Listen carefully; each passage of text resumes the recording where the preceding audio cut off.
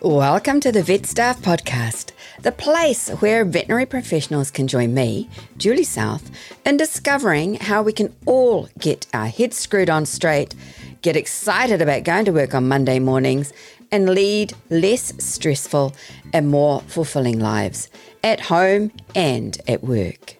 Today, episode 150, marks the fifth instalment of our ongoing series where we delve into forgiveness at work in the vet clinic and how it affects clinic culture. Because culture and forgiveness are so entwined and interrelated, we're going to break this into two sections, this week and next week. Today, we're looking at different types of forgiveness cultures, or lack thereof, and next week, we'll look at the vet clinic forgiveness matrix, the 2x2 quadrant I formulated, where forgiveness sits on one axis and then relationships impact complexity and severity, the risk factors, RISC, sit on the other. But before we dive into the culture of forgiveness in the workplace, let's have a quick word from the Vet Staff Podcast partner, vetclinicjobs.com. Then we'll have a look at culture and clemency in the vet clinic today. Stay tuned, because having a culture of forgiveness can truly impact your clinic's ability to recruit and retain staff. The Vet Staff Podcast is proudly powered by vetclinicjobs.com, the new and innovative global job board reimagining veterinary recruitment, connecting veterinary professionals with clinics that shine online. vetclinicjobs.com is your go-to resource for finding the perfect career opportunities and helping vet clinics power up their employer branding game. Visit vetclinicjobs.com today to find vet clinics that shine online so veterinary professionals can find them. vetclinicjobs.com.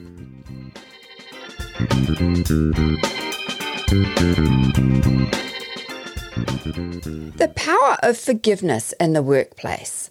Sometimes it's easy to think that forgiveness is only required at home, not at work. But when you think that we spend, possibly, more time with the people we work with than those we share our personal lives with, it makes sense that sometimes we're going to screw up, make a mistake, sometimes catastrophically. People are going to get hurt, maybe even a life is lost, and then blame, accusation, and resentment fire up, which is when forgiveness needs to be a happening thing. Wherever people are involved, it's likely someone somewhere at some point will feel aggrieved by someone else. Let's have a look.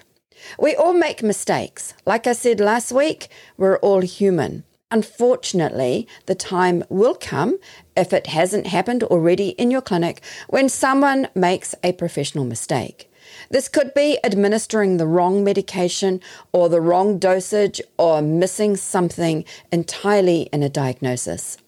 Forgiveness then becomes necessary of self and of others to address the faux pas without assigning blame and to support the people involved, as well as improve learning and systems or procedures so there's no repeat.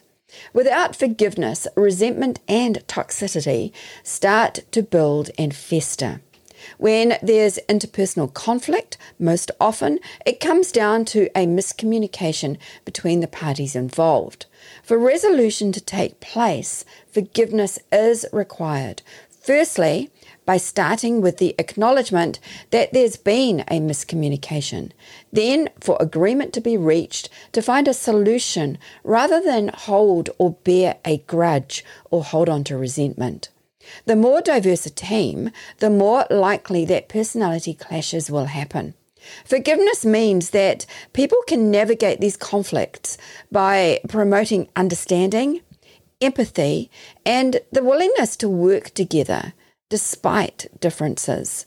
Sometimes clients may be dissatisfied with the level of service that's being provided, or when they've lost their beloved pet.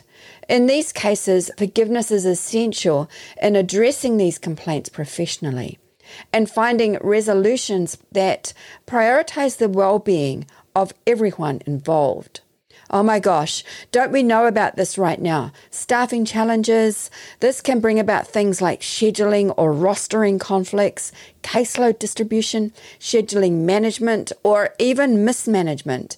And maybe disagreements about job roles may arise, especially when everyone's tired, like many are right now, especially when the phone won't stop ringing, like it just always seems to be right now.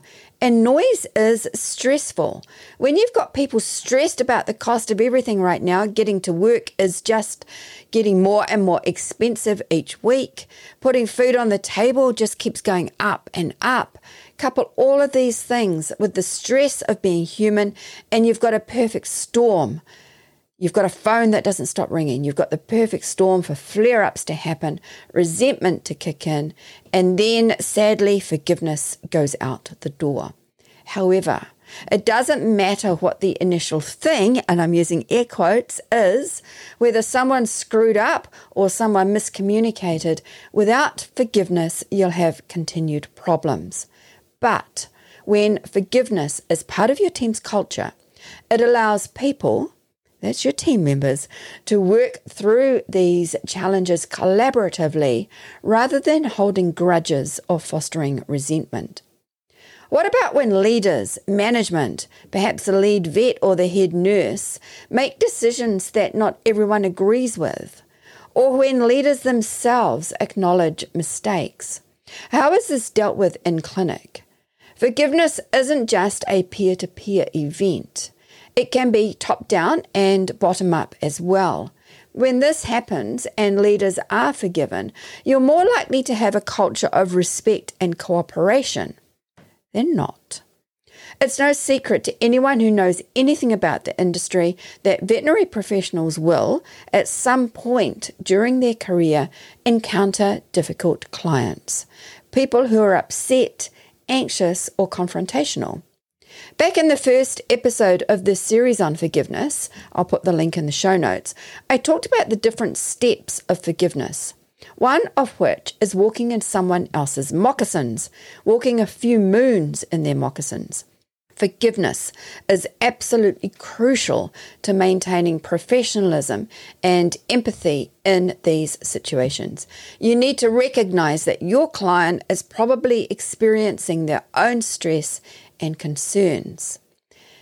Then you have, possibly, situations that involve ethical dilemmas relating to patient care, shock bills, and any number of other scenarios. Again, spending a few moons in someone else's moccasins is a good first step. And that's the pun intended, to be able to consider and resolve differing perspectives and to be able to find ethical solutions. In each of these situations, and in many more that I haven't even mentioned, forgiveness, when used, serves as a tool for conflict resolution, for growth, and helping to maintain a positive workplace culture and environment at your clinic. Hopefully, you can see that it allows people to move forward, to learn from experiences, and then continue to provide high-quality care to their patients. I think that in today's fast-paced and competitive veterinary industry world, the significance of forgiveness in professional settings is often underestimated and or overlooked. Yet, forgiveness plays a pivotal role in the workplace. It impacts leadership, it impacts team dynamics, and overall clinic culture, and it definitely impacts the bottom line. Forgiveness in a professional context means the act of letting go of resentment, of grievances, or negative emotions towards your colleagues, managers, and or direct reports. Now, just to clarify, forgiveness doesn't mean excusing harmful or willfully damaging behaviour or neglecting accountability. That's not what I'm saying. Instead, it's about finding constructive ways to address and then move beyond workplace conflicts and or misunderstandings. In any clinic workplace environment, you've got team dynamics already playing out. Sometimes in a healthy way, other times totally dysfunctionally and unhealthy. Team dynamics, though, are fundamental to your clinic's success, and, believe it or not, forgiveness kicks in and plays a pivotal role in shaping culture. When employees are willing to forgive each other's mistakes or conflicts, you'll have a more open and supportive work environment.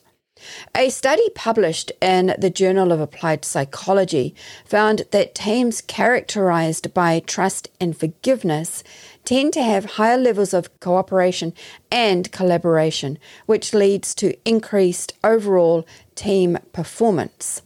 I'll put the link to that in the show notes if you'd like to investigate that further. And it makes sense, really. The more individuals within a team are forgiving of themselves and of each other, the more likely they are to work together in sync, to share ideas, to solve problems collectively and collaboratively. As you'd then expect, this improved teamwork translates into higher productivity because everyone feels safer. Taking calculated risks and contributing to innovative solutions is how it's done, or not. All of this is good for everyone's mental and physical health, and it's good for the clinic business as well. Individual leadership styles have a huge impact on clinic culture. Following on from that, the integration, or not, of forgiveness profoundly influences leadership dynamics. For more information on different leadership styles and attributes, check out episodes 122 through to 125. I'll put the links to those in the show notes for this episode. It stands to reason, I think, that leaders who embrace forgiveness automatically create positive clinic environments. That's because they're the ones prioritizing growth and development over punishment. When everyone knows they're not going to be hauled into the head honcho's office and or face harsh consequences for making mistakes, they'll be more inclined to take calculated risks and, in turn, will be more motivated to learn from any mistakes that happen. In a Harvard Business Review article, leadership expert Michael West discusses the importance of compassionate leadership, which includes forgiveness as a key component. So that was back in 2018. According to West, compassionate leaders who forgive mistakes foster higher levels of trust, improve employee well-being, and enhance overall team performance. The article is entitled Compassionate Leadership is Necessary but Not Sufficient. I'll put the link to that in the show notes as well. To illustrate the impact of forgiveness in a clinical setting, let's consider this real-life scenario. I had a phone call last year, I think it was, late last year or early this year, from a reasonably experienced vet nurse. She told me the story the situation where she was prepping for a reasonably straightforward routine surgery. It was a rescue dog who was about to go to his forever home. His new two-legged parents were excited about giving him a home where he was going to be oh so loved. The vet arrived late, which was typical for him. He charged into the room, as he always does, cranked up the music, threw the doors wide open, tied up his scrubs, and welcomed everyone with much passion and enthusiasm. He was one of these always-on, very loud extroverts who's the life and soul of the party, but not always the easiest person to work with in surgery. The nurse asked the vet to sign off on anesthesia, which he did. This was when the first catastrophic miscommunication happened. It related to the combination of different meds being used that day. The nurse intubated the patient. She watched and listened out for the breath sounds as one of her checks for correct ETT placement. Over the noise of the music and other conversations going on at the time, she thought she had it right. You can imagine the self-recrimination, resentment, and all the other bitterness that came about when they lost that patient. For the nurse, she was resentful against management and the vet. He was always late, but no one ever called him out on it. She went through a stage of hating herself. She gave herself the hardest of times for not asking all the questions she would have if she could have that time all over again. The deepest sadness for her was because that family that was so looking forward to welcoming their new rescued fur baby home wasn't and couldn't. The culture in that clinic was to sweep things under the carpet and pretend they didn't really happen. The vet met with the family but had emotionally shut down. So the family didn't think the clinic cared. It was probably his way of dealing with things. Or was it? He continued to show up late for work without management ever saying anything. And if they did, it didn't make any difference, because nobody saw any evidence of his behaviour changing. The nurse never forgave herself, or management, or the vet. She resigned not long after the incident. She asked for a debrief-type meeting. It was promised, but it never took place. Now, imagine if the leadership team had an overarching culture of forgiveness instead. We all know that it's not going to bring that patient back.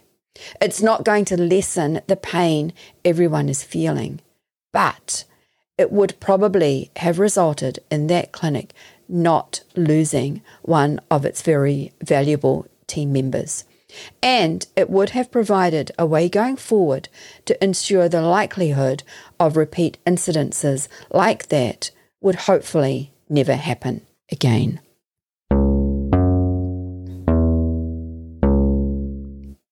To help you visualize what forgiveness in a vet clinic could look like, I've formulated what I refer to as the Vet Clinic Forgiveness Matrix. It's a 2x2 grid of risk, RISC, times forgiveness. Risk stands for relationships, impact, severity, and complexity. These are on the x-axis, increasing in severity from left to right. Forgiveness runs up the y-axis. In the top left quadrant, we have low risk, high forgiveness. A catchphrase in a clinic setting here with the people on this team might be something like, let's forgive and forget. Across to the top right, we have high risk, high forgiveness. Teams sitting here would say something like, this is an opportunity for personal and team growth. Bottom left is low risk, low forgiveness. A team here would say something like, let's not sweat the small stuff.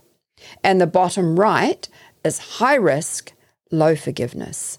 And a team here might have words or phrases like, consequences will follow this kind of mistake. Because there's a lot to unpack in each corner of the matrix, please tune in next week where we'll look at each quadrant in more detail. So you'll be able to see what type of forgiveness culture fits in each, or lack of forgiveness culture. Again, we've barely scratched the surface of forgiveness. We've peeled off another layer of the onion.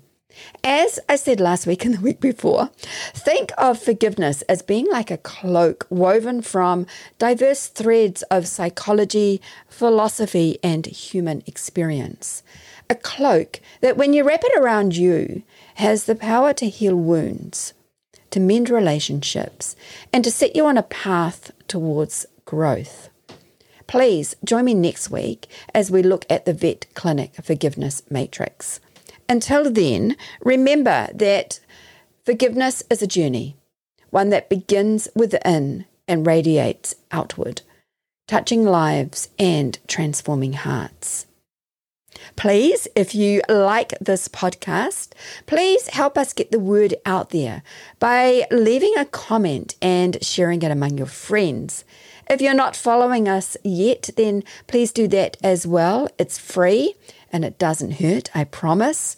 It just means that you won't have to go looking for next week's episode because it will show up in your podcast feed as soon as it's released. This is Julie South signing off, and thank you for spending the last 20 minutes or so of your life with me today. Take care. Kia kaha. The Vet Staff Podcast is proudly powered by VetClinicJobs.com, the new and innovative global job board reimagining veterinary recruitment, connecting veterinary professionals with clinics that shine online. VetClinicJobs.com is your go-to resource for finding the perfect career opportunities and helping vet clinics power up their employer branding game. Visit VetClinicJobs.com today to find vet clinics that shine online so veterinary professionals can find them. VetClinicJobs.com.